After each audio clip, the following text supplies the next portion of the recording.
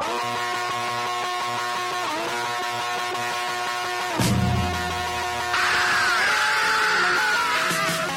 you want a revolution, well, you know, we all want to change the world.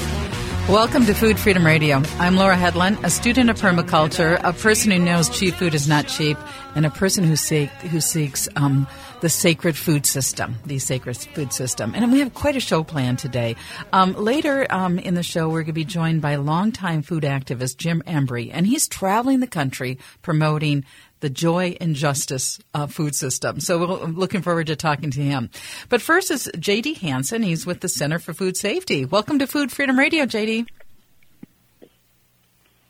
It's nice to be with you. I'm glad you're covering this issue. Yeah, so I reached out because the Center for Food Safety partnered with the Consumer Union and the Environmental Defense Fund to host a webinar recently on lab-grown meat. And people can tune in to your website and hear that entire hour-long webinar.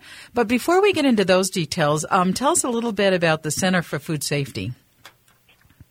The Center for Food Safety was formed 25 years ago, primarily to address new kinds of technology in food. And at the time, that meant genetically engineered foods, but it now means nanotechnology in food and cell-based meat culture and other kinds of synthetic biology now. And what's your personal background? You've been with them for a long time, but what's your personal background? Well, I, as an undergraduate, studied biology and ecology, and in graduate school, studied biogeography, basically the how systems work. And first came to Washington, D.C. to work for the Fisheries Service. And then I ended up going to work for a time for the United Methodist Church and started their climate justice program and their genetic engineering program. Wow. And you've been with the Center for Food Safety for over 18 years, and you co-chair the nanotechnology group. So what is lab-grown meat? When people use that phrase, what does it mean? For the most part, what it means is some folks have biopsied meat out of animals. That means they take a big hollow needle and stick it into the animal they want to make meat from. And then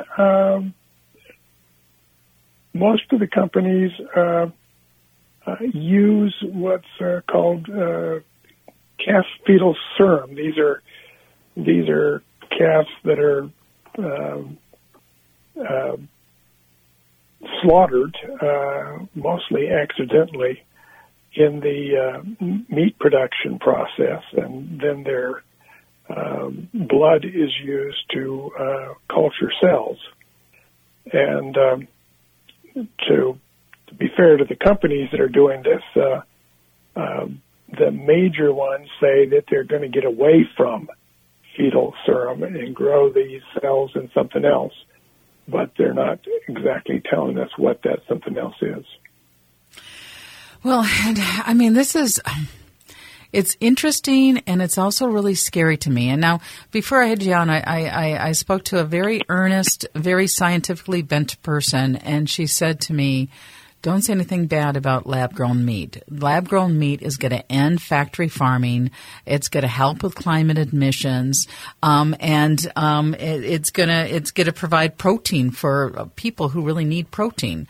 And so I want to keep an open mind as to what this is. But one of the things I also think is that we need to be using the precautionary principle and really understanding what this is. And I would love to see this type of new technology operate under a human system of rules and regulation, and also a human system of love, maybe, and instead of a system of extraction?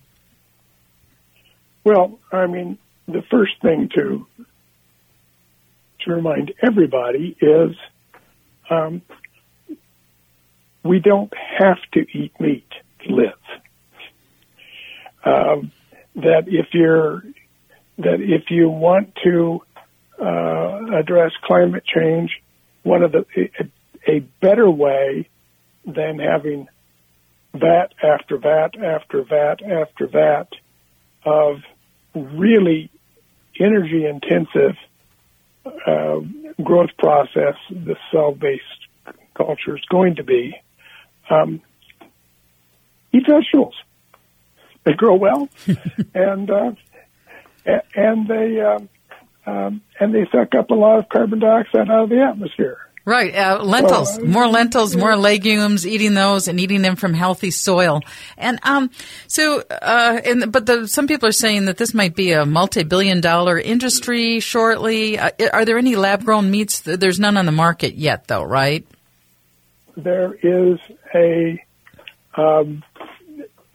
sort of a chicken McNugget, not using the McDonald's brand, but a chicken nugget that is made in part from cultured chicken cells is on the market in Singapore.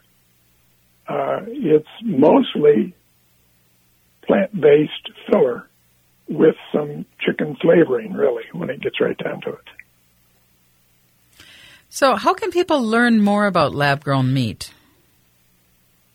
Well, one, you can go to our website, centerforfoodsafety.org. We're going to be putting more things on, as we raise questions to the Center for Food Safety, the Center for Food Safety and Applied Nutrition. That's not us. We're not questioning ourselves. At the Food and Drug Administration and the U.S. Department of Agriculture, they are now considering some regulations and how to label these products. So, there's so much I want to say on this, but I mean, one of the things that I wonder about is intellectual property. I mean, a lot of the company, I think that no idea should be able to be. What are some of the issues around intellectual property and lab-grown meat? Well, the big issue is that in the U.S. we allow to claim as confidential business information the environmental effects of the product and the health effects of the product. And when I get documents from federal agencies, they're often just all whited out or all blacked out. They vary which way they do it. And we should do what the Europeans do. And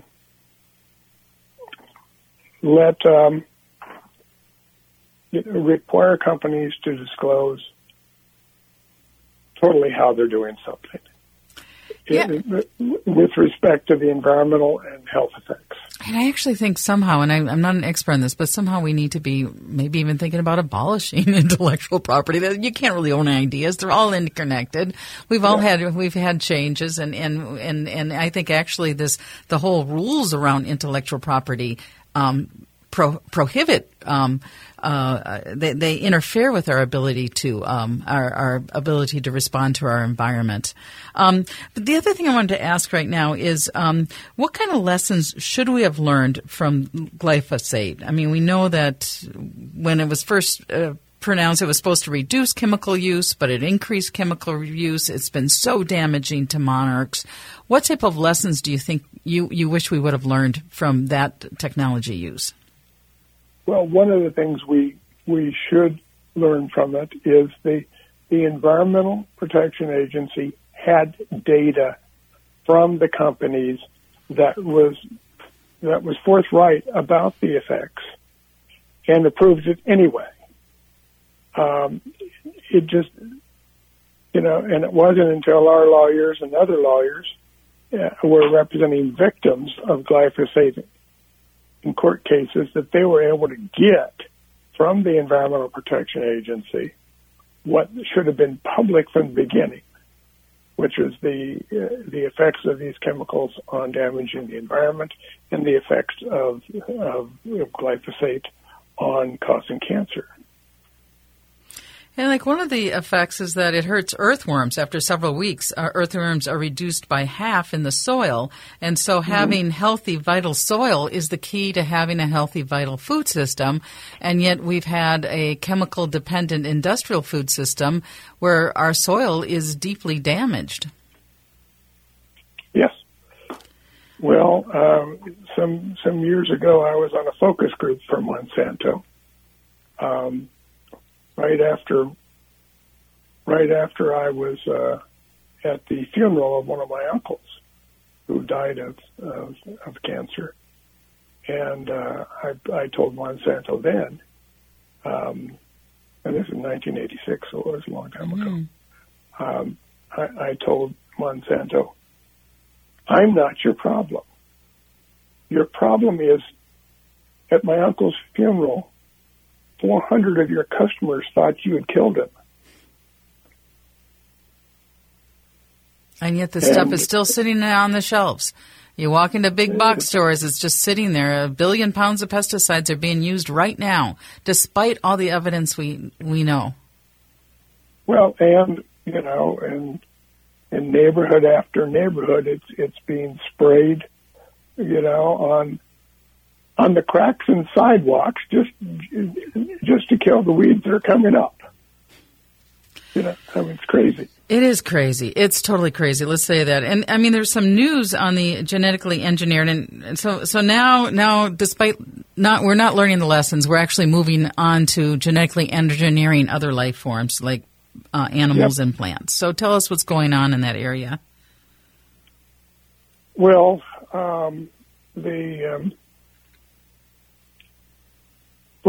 for about 20 years, the FDA has been regulating genetically engineered animals, mostly for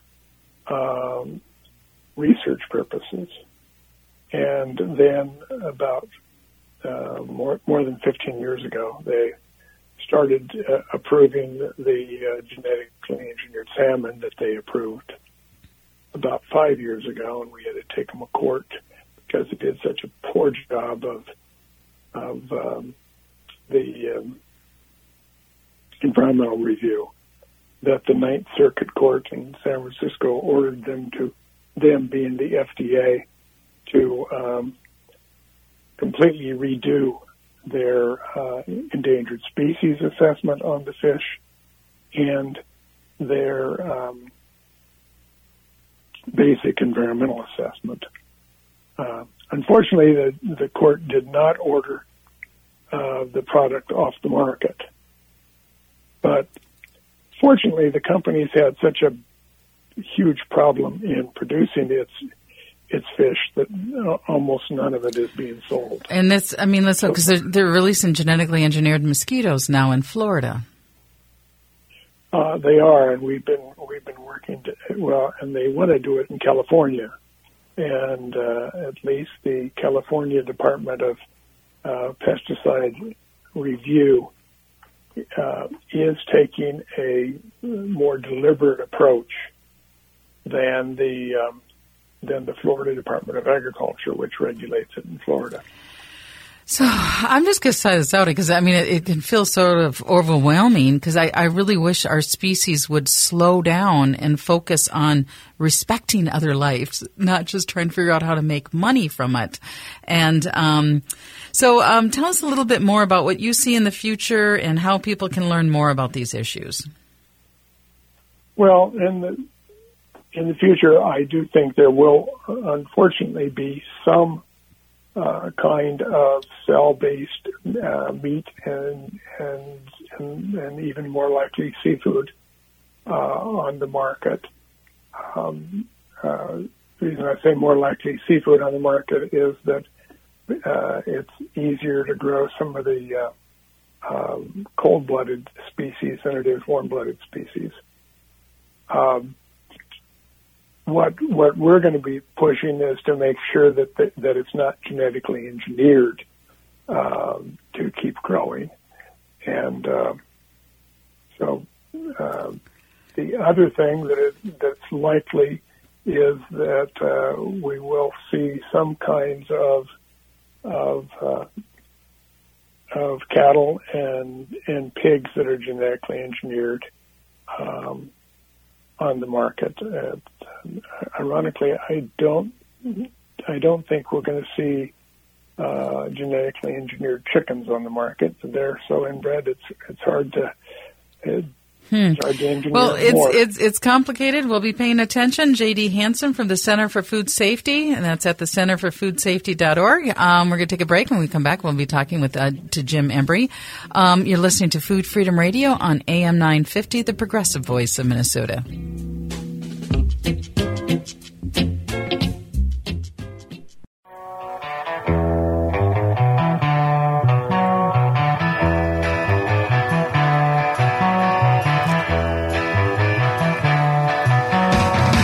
Welcome back to Food Freedom Radio. I'm Laura Hedlund, and joining us now is Jim Embry. He is traveling the country preaching about a joyful food system. That's very different than the GE food system we were just hearing about in the last segment. But his roots run really deep. He helped start a co-op 50 years ago. He founded Sustainable Communities Network. He's featured in the book We Are Each Other's Harvest, celebrating African-American farmers, land, and legacy. And he's also with a Slow Food. So welcome to Food Freedom Radio, Jim.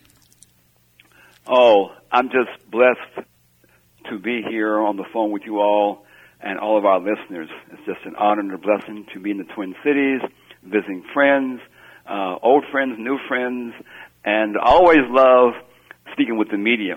Yeah. So I'm again just welcome all the folks who are listening in, and we know we're going to share. We hope a few gems, meaning GEM and JIM. Gems with folks who are listening in. Jim, GIM. Yes. Joy, the power of joy and justice. I just love it. I love the phrase. So tell me about your journey that you're doing here. Okay, absolutely. Well, as you know, I'm on this what I call this joy and justice journey in June. I left home May 28th. And the plan is to be back home actually around July 3rd. So about a month. And I have been, I will have covered, in this, month journey of about 25 cities, 15 states, about 12 or 15 slow food chapters, 8 or 9 food co-ops. I'm in a co-op now here. Thankful for the Seward Co-op here, allowing me to use their office space. Also about 20 members of my family, 3 children, in-laws, cousins, niece and nephew, and a bunch of food justice organizations has all been part of this month-long journey. And first of all, I come out of a family culture that was committed to this theme of joy and justice. So the idea of going on this month-long tour isn't anything necessarily new for me. Again, I come from a family who are what I call agrarian intellectual activists. So, So let's go to your great-grandfather. Your great-grandfather fought in the Civil War. So tell us about him. Well, actually we had 3. Okay. Okay. We had 3 great-granddads fought in the Civil War. 2 of them were brothers. Okay. And 2 on my mom's side and 1 on my dad's side. The brothers were Jackson and George Ballou, and then their friend on my dad's side was Lewis Gilbert. So we had 3. And of course, they were in an enslaved condition. And when the call went out in 1864, maybe a few months before that, when Lincoln finally agreed with Frederick Douglass to allow African American men and women to fight. Then, as we know, some 180,000 plus black men and women enlisted. Some ran very joyfully, okay, to fight because they knew that fighting meant the freedom, the potential freedom of themselves, their wives, their children, their moms, their pops, their children, and so forth. So, but one of my Jackson Ballou died in the Civil War, early in the war, and his brother and Lewis were in the same regiment, which is the 114th Regiment, and they left Kentucky. Out of Kentucky, some 28,000 black men and women enrolled in the Union Army. Now, I say women because, of course, Harriet Tubman was a well-noted by then freedom fighter. Got folks freed, going back and forth. But she was also regarded as like a spy for the Union Army because she knew the terrain so well. Some of the black women wanted to fight, and they disguised themselves as men. And there are stories about that. It's such a fascinating so, history. And I know one of the little things, there's so much I want to cover, but one of the things you were saying at the event I was at is that Harriet Tubman had an intimate knowledge of the soil and the plants and the stars. Yes, and that connection, that exactly. sacred connection with the land, which is the source of joy, perhaps. Oh, most certainly. Most certainly. I mean, if you're eating and finding water, you're joyful, okay?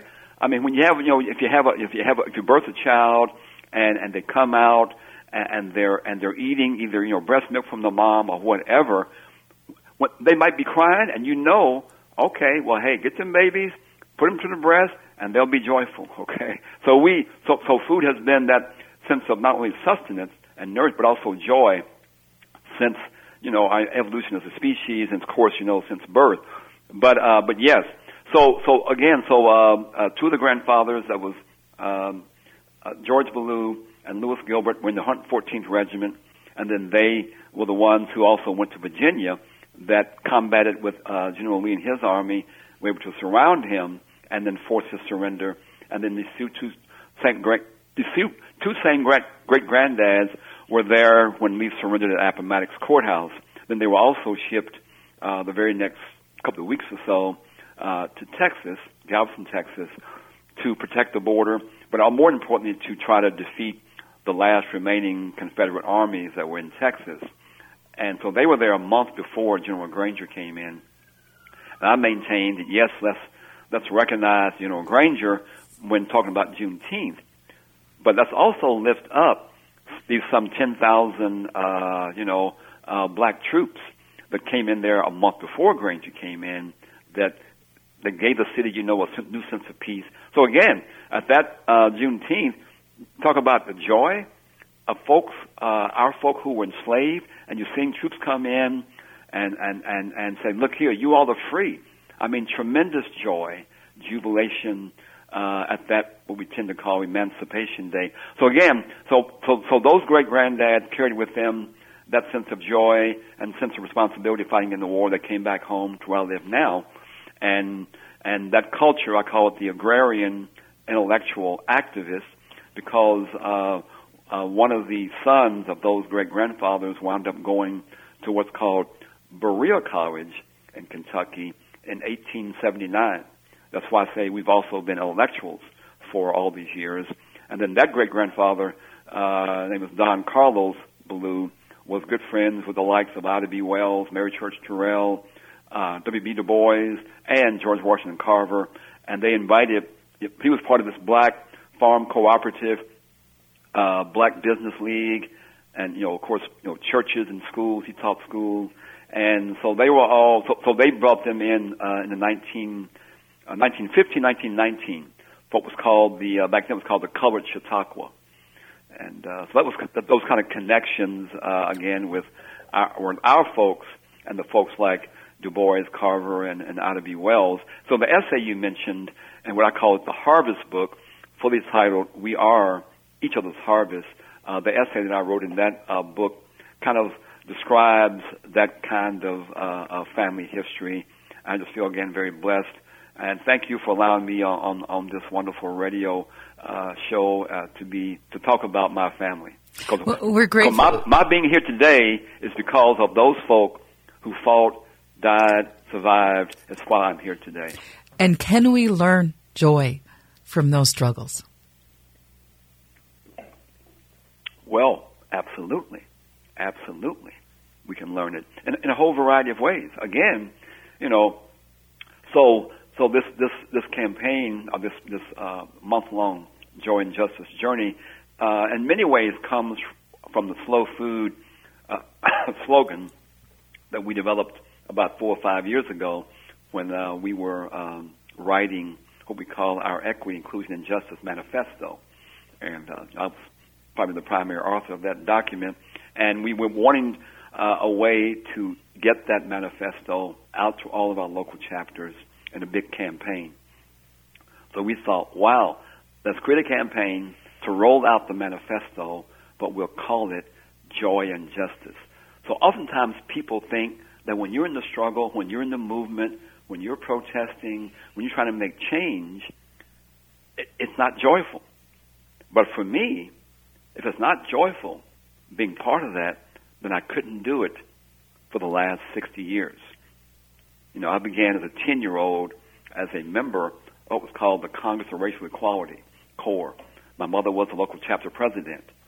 So for her, she thought it was normal to have her two sons. I was 10, my brother was 13, as part of CORE, and we were on picket lines and weigh-ins and being cursed out and spit on and whatever else when I was 10 years old. But even within those experiences, we would sing songs, all the various kind of spirituals, wade in the water, go down Moses, we shall overcome. And those kind of songs would lift up our spirit, okay, and would create this sense of joy, this sense of collective courage that our friend Jessica Nimhard writes about in her book about cooperatives. So those songs, prayers, and just the camaraderie of working together and struggling together are elements of joy.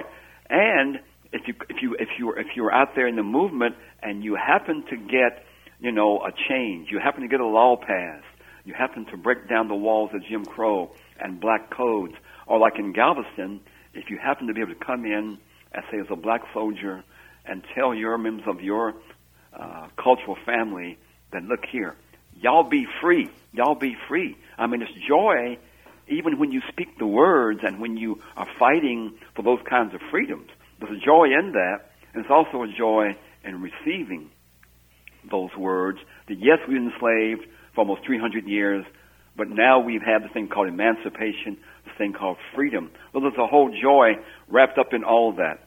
Absolutely. So I want to. This joy is also connected to earth and having a sacred relationship with soil, rocks, plants, with reality. Well, again, if we understand the life on the earth, for all of life, all earth beings, earth has given birth to all that is. Okay, has given birth to all that is.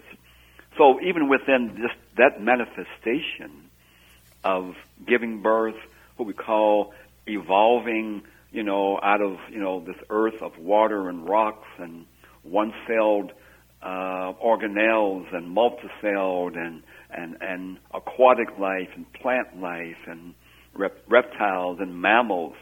So there's a whole joy within this whole 4.5 billion years of Earth evolution, okay? That's a source of joy, just in terms of how the life and the great diversity. So since we come from the earth, okay, we're made from the soil, the compost, the dirt, people call it. We're made from the water. We're made from the rocks.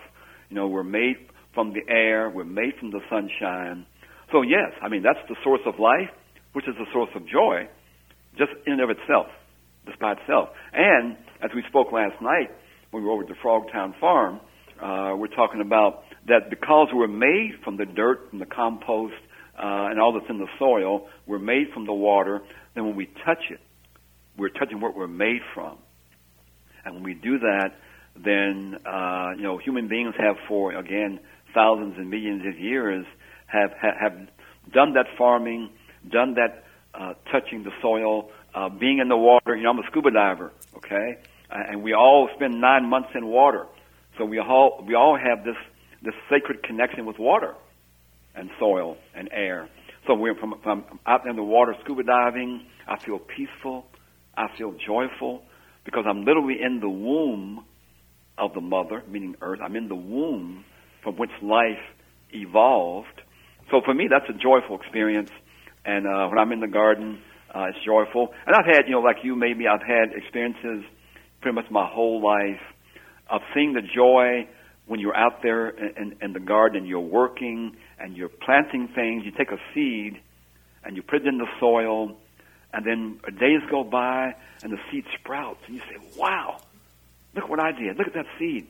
And then when fruit comes along, you say, wow, it's gone from a tiny seed to this plant. I was just earlier over here at one of the gardens for the kids, and they were showing me some tomatoes.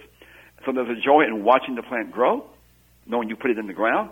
There's also a joy when the tomato gets ripe, that watermelon gets ripe, and you get to eat it and savor it and taste it. I mean, that's a joyful experience. And there's so much power in that joy. Of it, let alone in the growing and all that. So in my view, then the joy around the idea of garden connection, farming, and whatever extends from the whole system ought to be joyful. So the whole system ought to be joyful. On that note, Jim, we're going to take a little break, and we're going to come right back, and we're going to talk. Right ahead. When we come back, we're going to talk about all the hats you are wearing on this journey, and everything from Ujamaa Farm Seeds to Slow Food. So you're listening to Food Freedom Radio. I'm Laura Hedlund, and joining us from Seward Co-op is Jim Embry. Thanks so much.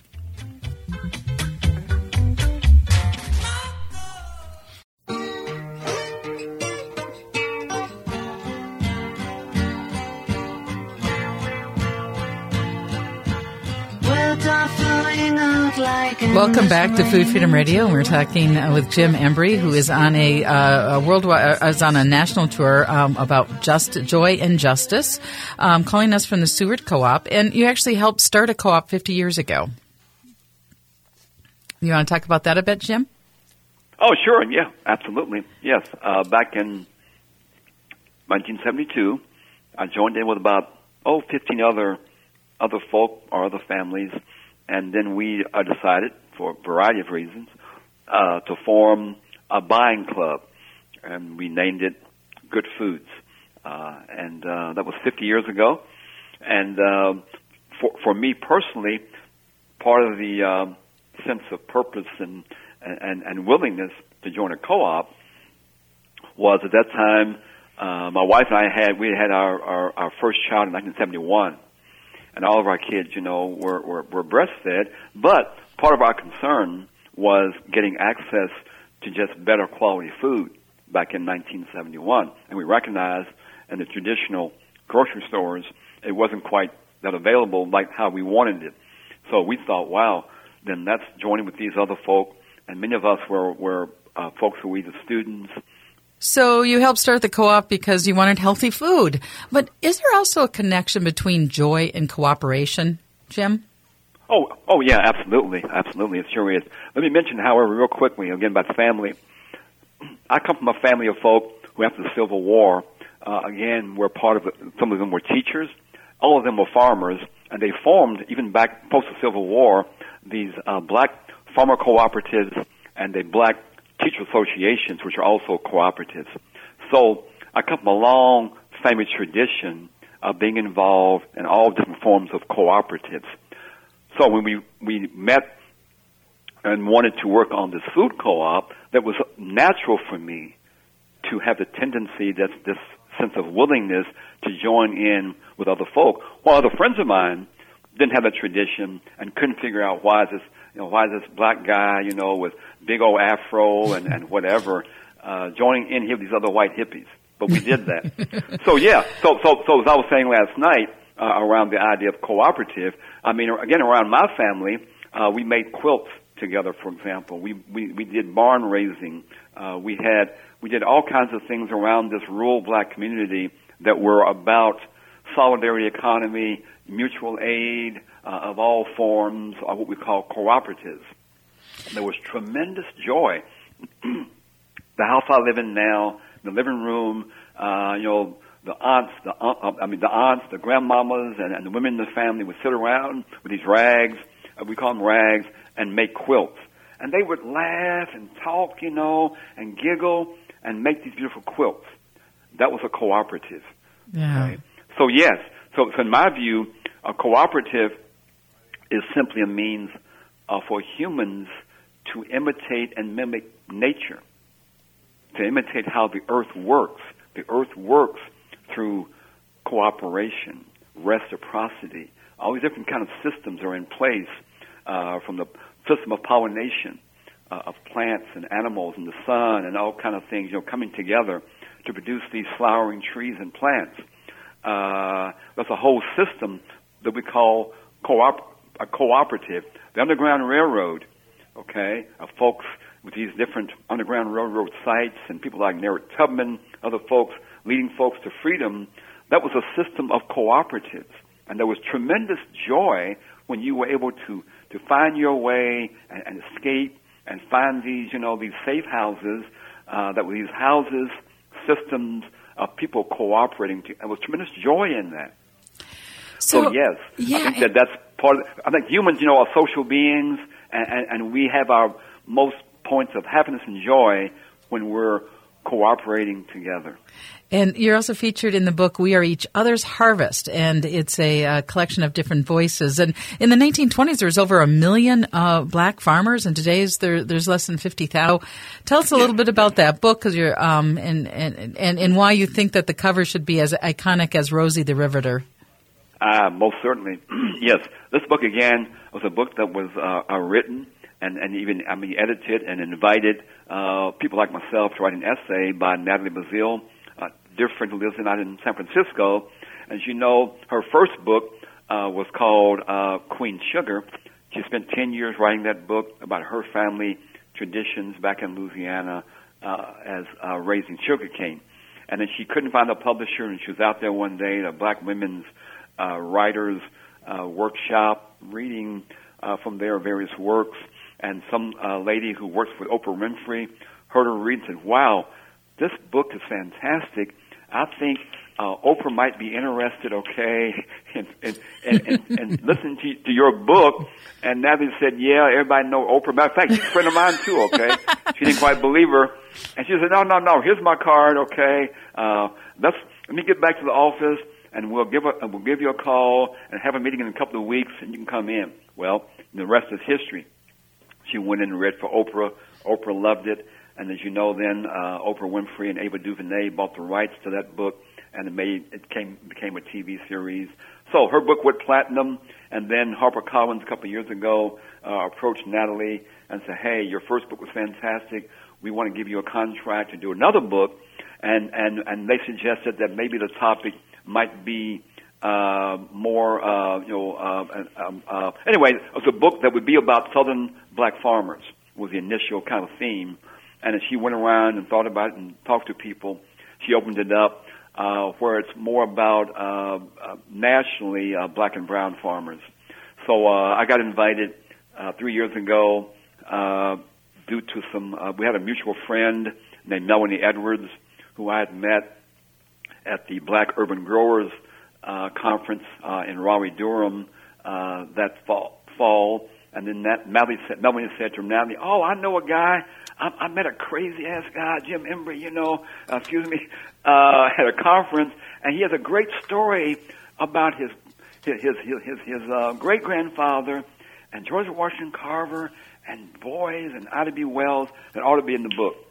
So I got invited to write an essay, and much of the book Natalie kind of goes around the country and interviews people who are farmers all around the country, and beautiful pictures. In the book are pictures and poems and just wonderful descriptions of families who have endured and survived, and it kind of tells their own family legacy and their love of the land and love of family and love of growing things. And the title of the book, again, as we know, is called We Are Each Other's Harvest, which is actually a short phrase out of a poem by Gwendolyn Brooks, who I knew from going to Chicago often back in the 70s, a dear friend. And then Gwendolyn Brooks was writing that poem about her love and her friendship with Paul Robeson. So that title has that kind of significance and legacy. Yeah, Jim Embry, it's so important. We're like down to our last 3 minutes. I just want to make sure that we tease out some of the other stuff you're active in, like slow food, and also, am I saying it right? The Ujamaa farm seeds. Ujamaa seeds. So exactly. Just briefly mention how that's all connected. Oh, yeah, absolutely. So on my journey, again, the theme, Joy and Justice, came out of the slow food theme from writing our Equity Inclusion Manifesto. And I've been involved in slow food as an organization since 2008. I've been blessed to have gone to Italy for the Terra Madre gathering 6 times. Hope to go again this year, this international gathering of folk from all over the world, every country in the world. But I always say that, but I've been living the slow food life and philosophy my whole life. So out of the slow food is the theme of my month-long journey. But also I'm on the journey wearing different hats, and one of them is the hat of the Ujamaa Seeds. We formed about a year ago as a BIPOC, meaning Black, Indigenous, People of Color, BIPOC-led seed cooperative initiative, and our theme is to both raise seeds and then provide seeds in a catalog that we call are culturally relevant. That might mean seeds that are of the African diaspora, or of the Asian diaspora, or of the indigenous diaspora, those kind of seeds that we brought here with us from the African continent, maybe in an enslaved condition. The women would maybe hide bene sesame seeds in their hair, or okra and things like that. So they would purposely carry seeds with them where they were taken at the thought, wherever we're going, I want to be able to grow food. So Ujamaa Seeds, again, formed a year ago. We have a catalog of several hundred right now seed varieties. Many of them are the heirloom varieties. And again, folks can go to our website, ujamaseeds.org, and place an order. And so I left home with 100 varieties of seeds, 5 of each. Left home with 500 packages of seeds, and it's been my blessed responsibility and experience to take this travel in 25 cities and just give seeds away so folks know about Ujamaa Seeds. And we're also we were greatly helped. Jim, unfortunately, we are out of time, and I don't want to be out of time. I want to keep talking. But Jim Embry, Joy and Justice. Right? Joy and Justice. Wonderful journey. Thank you so much. Thank you. Thank you, dear. Have an awesome day and have a great day. Love you. Love and peace. All right. Bye-bye. Bye.